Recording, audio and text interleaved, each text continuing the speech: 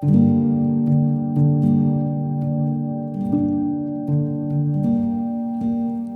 to The Beat, Knox County Public Library's poetry podcast. Today we'll hear Gary Metras read his poems The Engagement, Lent, and Another Winter.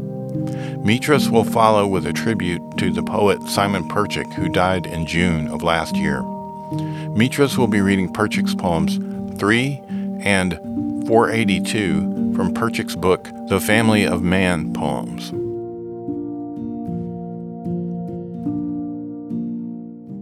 Here's a poem of mine that celebrates a Ukrainian folk custom. Its title is The Engagement.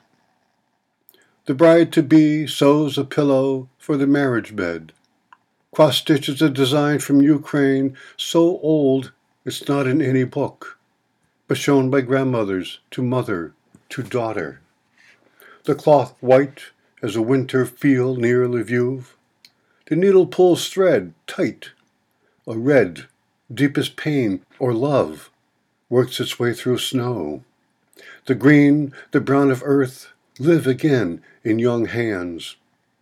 A thin gold line is the hope for greedless wealth.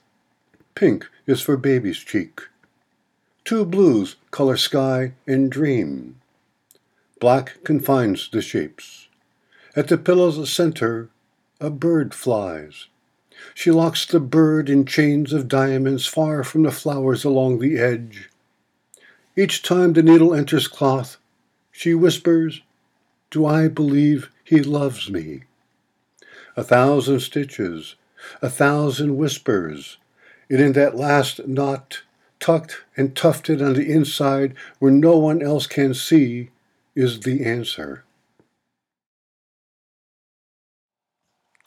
The second poem is from my newest book, Vanishing Points, published in October 21 by Dos Madres Press in Ohio.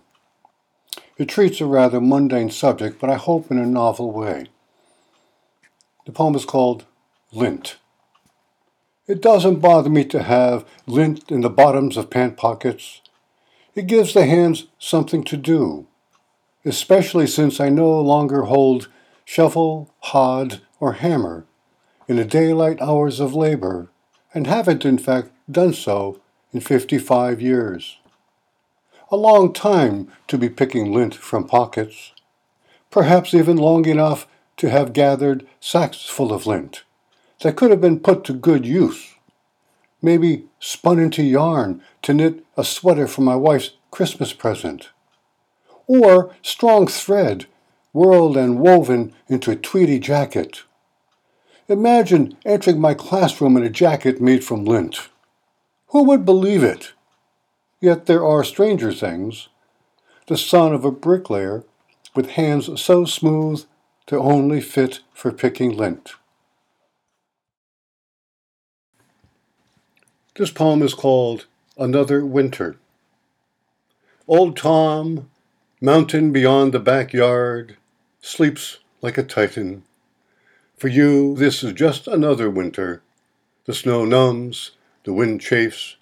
Dream is your retreat. The valley you sprang from has been measured, marked, cut, and built on, as if there was nothing else for men to do. When the snow comes, where will those boundaries be?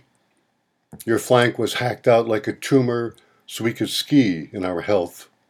An antenna is your crown, blinking the night-long journey we think will last eternity.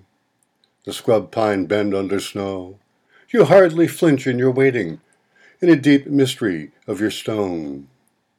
The land would be barren without your height, like a boy with no father, or man without God, a monotony beyond us all. When the snow melts, sluicing down your wind-sculpted side, a few more trees will be cut, a foundation or two dug to gape with the emptiness hopes are built from. And then new neighbors who look at you in June deliciousness and wonder what to do with time, while you attend all the winters to come. This is Gary Metras was a tribute to Simon Perchik, who died this past year at age 98. Simon was a very prolific poet and a very talented one. I first met Simon Perchik in the early 1980s at the old New York City Small Press Book Fair in Midtown Manhattan. I was a new small press poetry publisher, and this was my first year displaying the titles. Si worked his way among the rows of tables of small press publishers. When he approached my table, he read my sign, Adastra Press, East Hampton, Massachusetts. He told me he lived in East Hampton, New York. We talked about the chapbooks I had on my table, who the poets were, where the chapbooks were printed, how could such handcrafted works be priced so reasonably. He told me he had published in a little magazine along with a couple of my poets and that he had a couple of letterpress chapbooks from a New York publisher. I told him I owned an antique printing press and a dozen drawers of metal type, what Johann Gutenberg called movable type. That my print shop was in the basement of my house and that I did all the printing and binding myself. When he told me his name, I said I had a couple poems in journals that his poetry was also in. From these commonalities, we struck up a friendship, as coincidental as that. I asked if he had had lunch, and he said no. I said, let's go lunch in the cafeteria. We did, as simple as that. And we lunched every year during the book fair for about 18 years. Our conversations were wide-ranging, sympathetic, and not always about poetry. But we did talk poetry, our writing habits, our poetry heroes, our favorite little magazines. We had agreements and disagreements, but that's okay in the world of poetry, as in everywhere else. Si was a prolific poet. He wrote a lot and published a lot. In the old annual Directory of Poetry Publishers from Dust Books in California, the publisher, Len Fulton, would catalog the poets most frequently mentioned by editors as recently published in their journals. And every year, Simon Perchik was in the top 3. That's how often Si published his poems. That's how much people liked, if not loved, the poetry of Simon Perchik. This is poem number 3 from Simon Perchik's The Family of Man poems.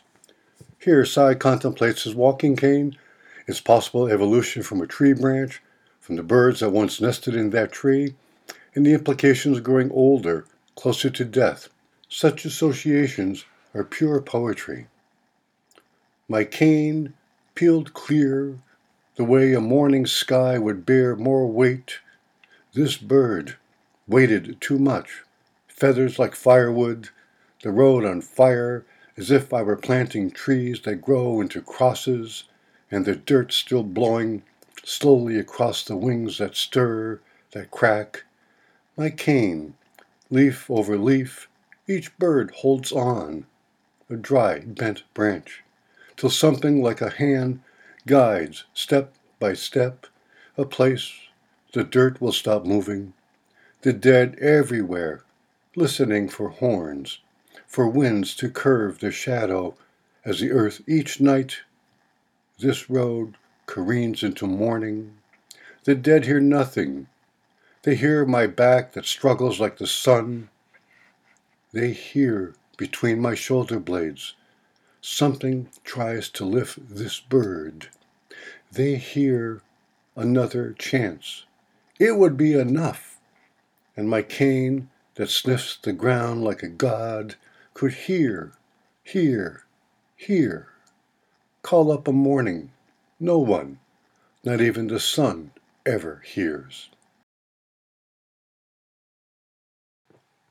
This is poem number 482 from Simon's The Family of Man poems.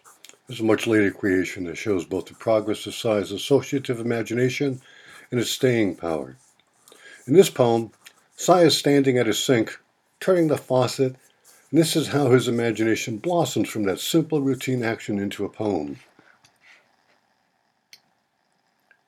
These iron faucets, one for water from the south, its twin icy streams, and every morning I turn 2 valves, the way each child is born, from riverbeds and the sink, filling with skies, with open seas, where the sun looks at its reflection, the light half wind, half bathing in earth. Every morning, a few drops on my forehead, just enough sunlight to remind us all how death, when this bowl drains, as if a great wave, beginning at sunrise, continent over continent, you see it in stands when the crowds wait for the crest to be carried together, washing the water with water not yet, whirlpools and absences. I hold these two tools, not sure what it is I'm making, or loosening, or stone from stones that weep even in wells, were brought to this basin, and like a sudden flower, points where the sun, and my hand, too, wants to go home. You just heard Gary Metras read The Engagement, Lent, and Another Winter. Metras followed by reading 3 and 482 from Simon Perchik's book, The Family of Man Poems. Metras was kind enough to record for us at his home in East Hampton, Massachusetts. Gary Metras is a retired high school English teacher and college writing instructor. His poems have appeared in America, The Common, Poetry, and many others. Metras has published 8 books, including his latest called Vanishing Points. His book, Marble Dust, is forthcoming from Cervena Barva Press. Metras was the founder, editor, and letterpress printer of Adastra Press, a venture that for 40 years specialized in limited editions of poetry chapbooks. In 2018, Metras was appointed the inaugural Poet Laureate of East Hampton, Massachusetts. Simon Perchik was born in 1923 in Paterson, New Jersey. During World War II, he joined the Army Air Corps, flew 35 missions overseas, and reached the rank of first lieutenant. Thanks to the GI Bill, he attended New York University, where he earned a bachelor's degree and a law degree. Perchik practiced for 25 years before becoming an assistant DA for Suffolk County and its first environmental prosecutor. He retired in 1980 to spend more time writing and eventually went on to publish more than 30 books. I was lucky enough to get to talk to Simon Perchik back in the late 90s when I was poetry editor at a small literary magazine. We talked about his publishing strategy, and he said he went through the listings of magazines and journals in the poets market, and he sent to publishers in alphabetical order from A to Z with no rhyme or reason other than that. When he got a call from an editor at the New Yorker wanting to publish one of his poems, Perchik thought it was a prank and told the editor to call back. A November 2000 issue of Library Journal called Simon Perchik the most widely published unknown poet in America. He died on June 14, 2022 in New York City. He was 98 years old. You can find books by Gary Metras and Simon Perchik in our online catalog. Also look for links in the show notes. Please join us next time for The Beat.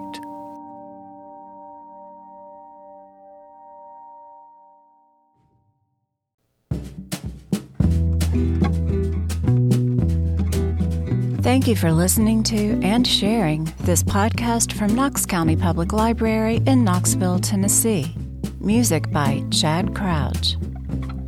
Explore life-changing resources on our website, knoxcountylibrary.org. Find our podcasts under the Programs menu, including over 100 book and author talks. knoxcountylibrary.org, your essential connection for lifelong learning and information.